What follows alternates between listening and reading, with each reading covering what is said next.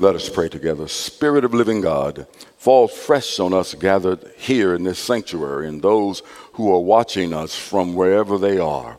And send now that power on your preacher. Amen. Friends of God, over the past 12 weeks, we have been involved in two sermonic series. The first, the Sermon on the Mount, where we were after trying to discover from Scripture and from Jesus' own lips, what is a disciple? And we watched in a 6-week period of time as Jesus began to instruct the disciples as to what a disciple is.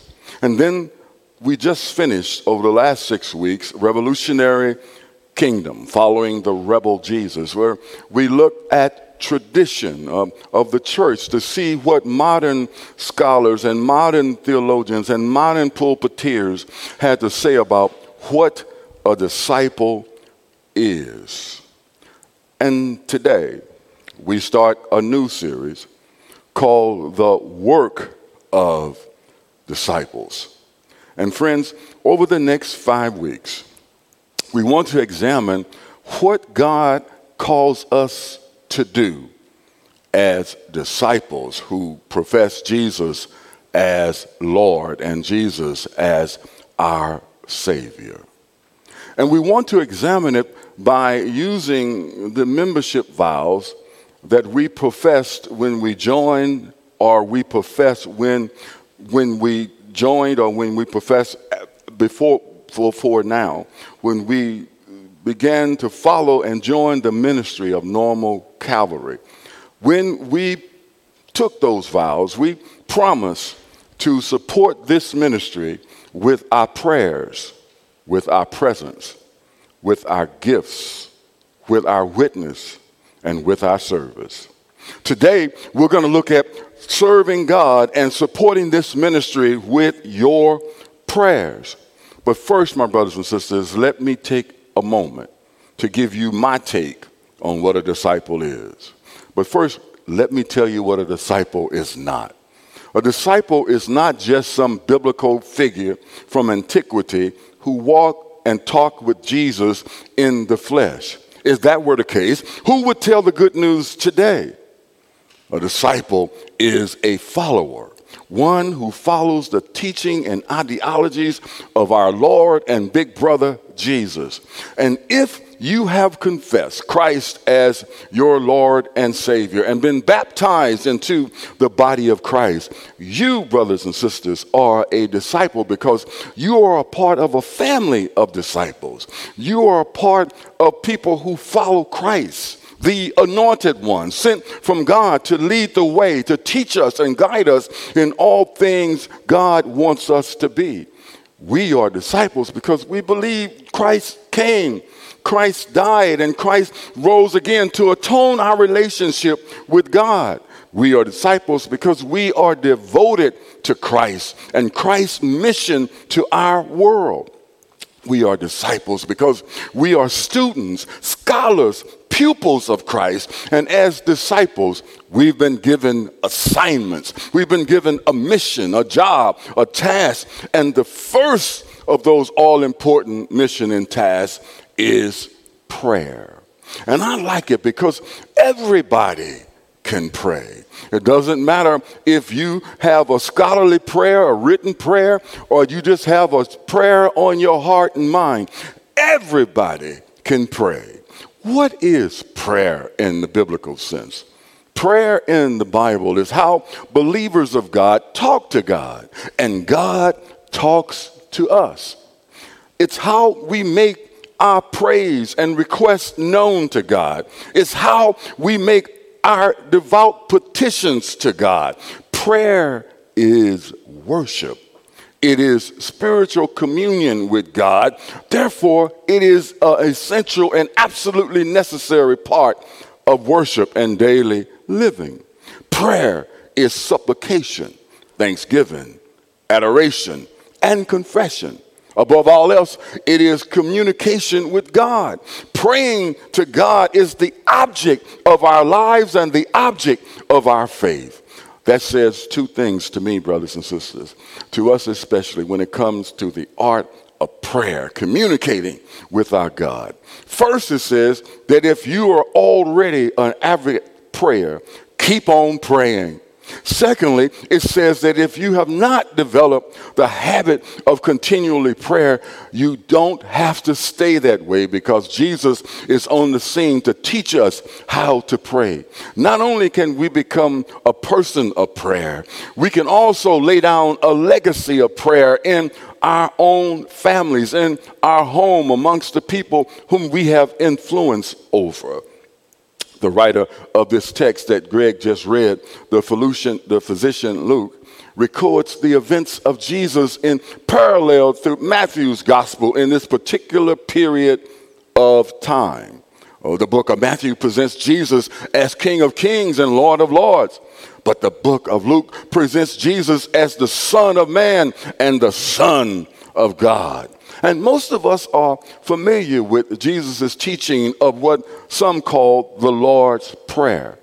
But more accurately, we should entitle this prayer the disciples' prayer, or a model of prayer for disciples.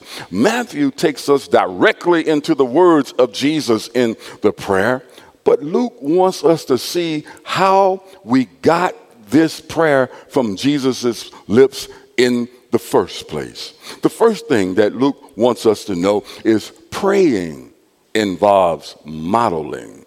And it came to pass, he was praying in a certain place. Jesus, brothers and sisters, are traveling with the disciples. They have developed over a 2-year period of time a relationship of teacher and student. And it comes to pass, he was praying in a certain place. And brothers and sisters, Luke frequently describes Jesus as the Son of Man, dependent upon God at prayer. If you read Luke 3:21, he is praying. In Luke 6:12, Jesus is praying. In Luke 9:28, Jesus is praying. And in Luke 22:32, Jesus is praying. In Luke 22:40, Jesus is praying. And in Luke 23:46, Jesus is praying. However, in this instance, in this gospel, Jesus' prayer is not attached to a particular occasion. Some people only pray mightily on certain occasions, but prayer has to be moved from being tied to a particular event to becoming a part of our lifestyle.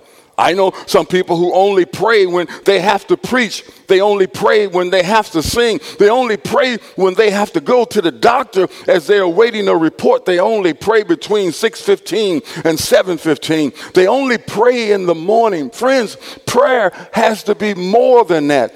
Prayer has to be continually communication with God and conversation with God that's interrupted by life's events. Prayer must be a continual communication with God that's only interrupted by life events. Jesus models prayer not just for the first 12 disciples, but models prayer for us 21st century disciples as well. The importance of this text says he prayed in a certain place. It wasn't in a cathedral. It wasn't in a church. It wasn't in a place that was designated holy. It wasn't in a prayer meeting. It wasn't in a worship service even. Jesus prayed where he was. And this model of prayer, this models prayer for us.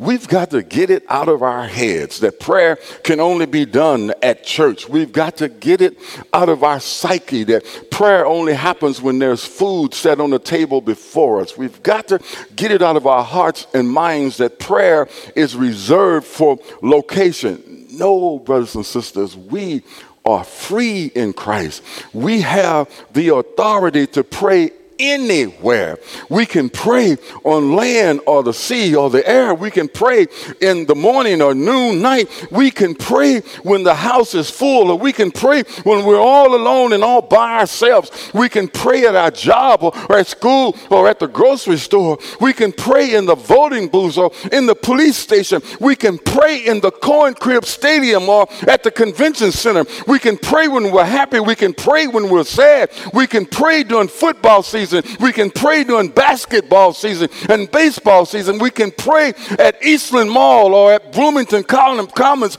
We can pray anywhere at any time. Now, I know some of you are saying, but we are not allowed to pray in certain places, but you can pray in your head.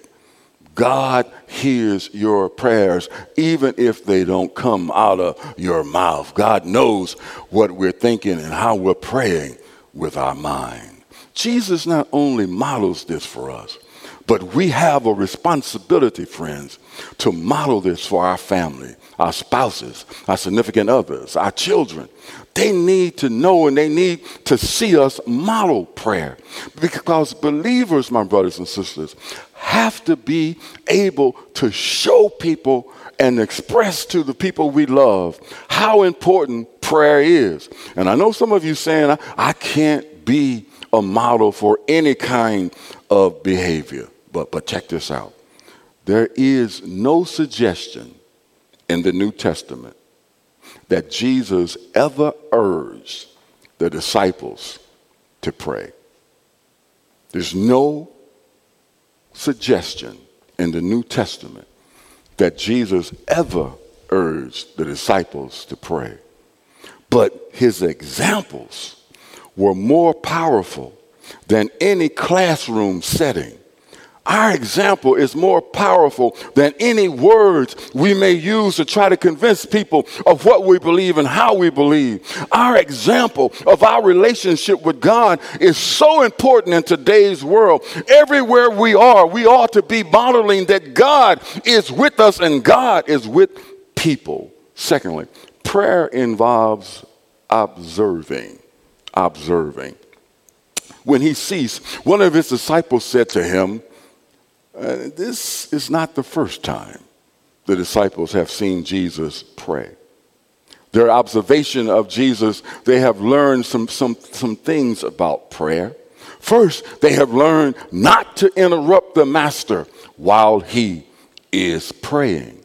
You see, prayer is a vital gift from God. We actually have been given an instrument that we can use to connect ourselves directly to the throne room of our God. Jesus was not interrupted in prayer.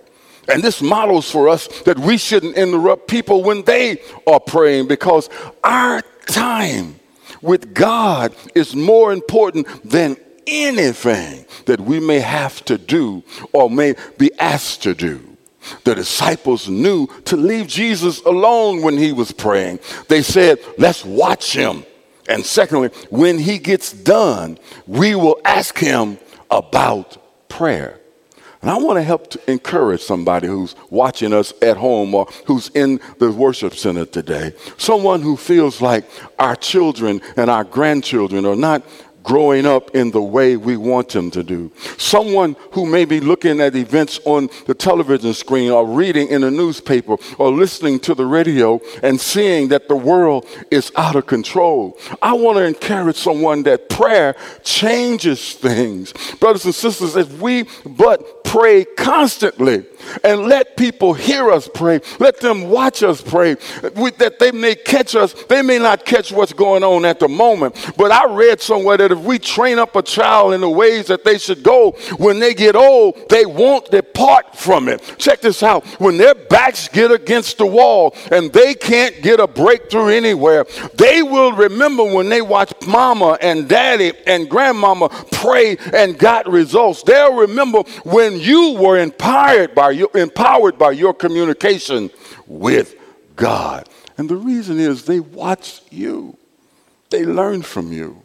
They knew that even during a pandemic, we don't panic because we know God has this thing. God is in control of what's going on in our world. And we model this to the people we love through prayer. Friends, Jesus prayed during his baptismal service. Jesus prayed on the mountainside. Jesus prayed during his transfiguration. Jesus prayed that we would not be sifted like wheat. Jesus prayed in the Garden of Gethsemane. Jesus prayed on the cross while dying for our sins. Did you catch it? Jesus was not praying for the 12 who were watching him die on that cross. He was also praying for us who sit in this sanctuary and who sit in our places of worship today. He was praying for all of us. Jesus prayed for us. He prayed for our unity as his bride, that we might all submit ourselves to him. Jesus prayed that we would honor one another by loving one another the way he loved us. So we being many, Jesus prayed that we may become one in him, one member, one body, who is demonstrating to the world who our God is. Brothers and sisters, praying also involves teaching. Lord, teach us to pray as John taught his disciples to pray. It is tradition that disciples commonly ask their teacher for instruction. Jesus has finished praying, and the disciples, we don't know if it was one of them or several of them, asked him, teach us to pray. And in the Greek New Testament, this passage suggests that the disciples asked specifically, Lord, teach us to pray to God and how to offer prayers to God. Jesus then began to teach them not how to bow their heads and close their eyes or lay prostrate on the ground. He taught them words not as catechism. He taught them to pray earnestly from their heart and their soul. Two things has to happen. First, we have to be dependent on us coming to God and asking God to teach us to pray. Secondly, it tells us that Jesus is available to teach us how to pray even today. A disciple is a learner. A learner is an observer, and an observer is an asker. Jesus can handle all our discipleship questions. He can handle anything that we come to him and answer, no matter how difficult the questions may be. Friends, don't ever be afraid of asking God for what you need or what you want. Look at what he says. Whatever you need, ask of me, and it shall be done. Our discipleship with Christ must involve some holy curiosity. And I need some holy curiosity today. How can I pray when I do pray? How should I pray? What should I pray for? Should I pray when I'm in pain?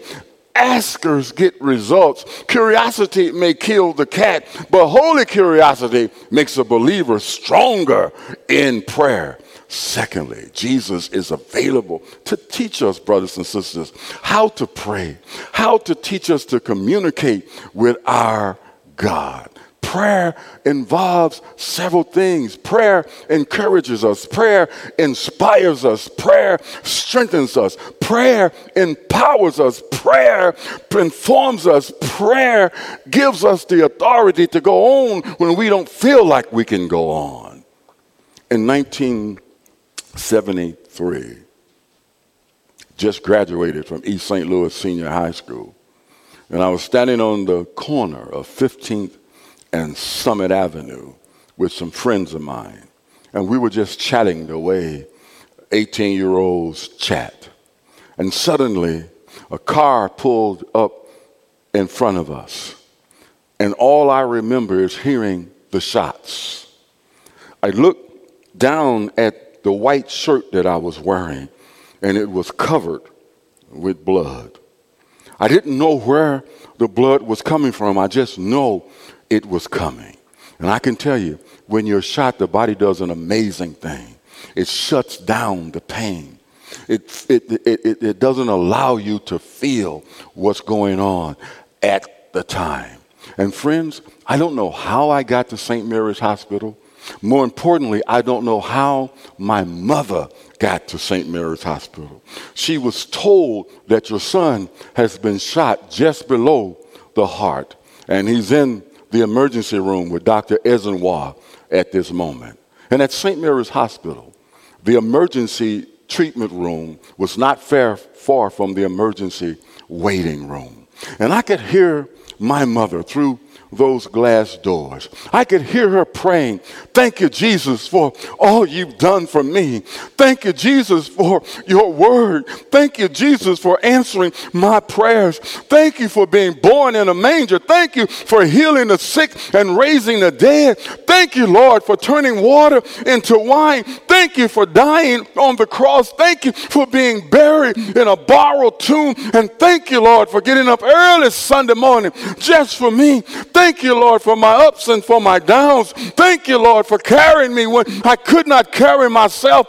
Thank you, Lord, for my joys. And thank you, Lord, for my pains. Thank you for this son of mine who I've been praying for ever since you have put him in my arms. Thank you, Lord, for the time you've given me with this son of yours and this son of mine. Thank you, Lord, that if he never walks out of this hospital, thank you for all the times that I've had with him. Thank you for the joy that you have brought me through him. And Lord, if it be your will to allow him to walk out of this place, thank you, Lord. Take your Holy Spirit and keep him leaning and dependent on you.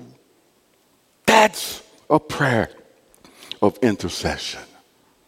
We all have that ability.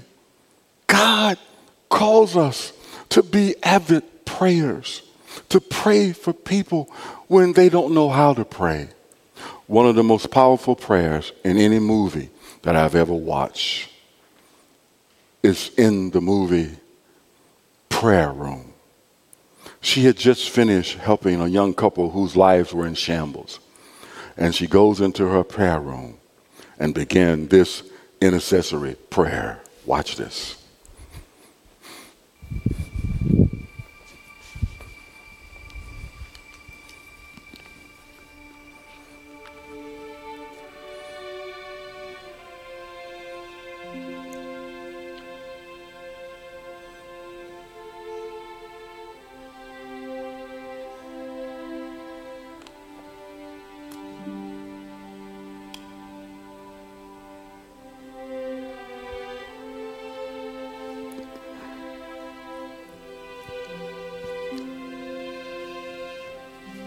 You've done it again, Lord. You've done it again. You are good and you are mighty and you are merciful. And you keep taking care of me when I don't deserve it. Praise you, Jesus. You are Lord. Give me another one, Lord. Guide me to who you want me to help. Raise up more that will call upon your name. Raise up those that love you and seek you and trust you. Raise them up, Lord, raise them up. Lord, we need a generation of believers who are not ashamed of the gospel. We need an army of believers, Lord, that hate to be lukewarm and will stand on your word above all else. Raise them up, Lord, raise them up. I pray for unity among those that love you. I pray that you open their eyes so that they can see your truth, Lord. I pray for your hand of protection and guidance.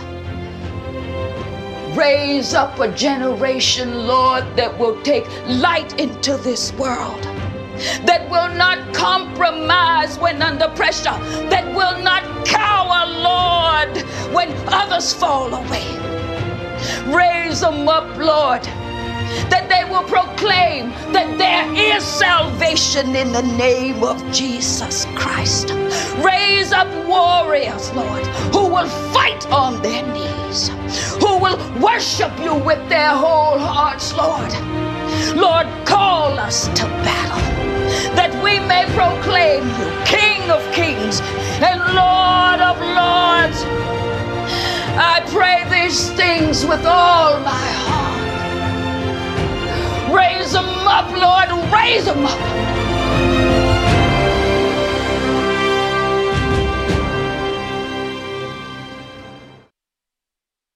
Christians can do in our world today is pray. Would you stand and sing this favorite hymn of mine, Sweet Hour of Prayer?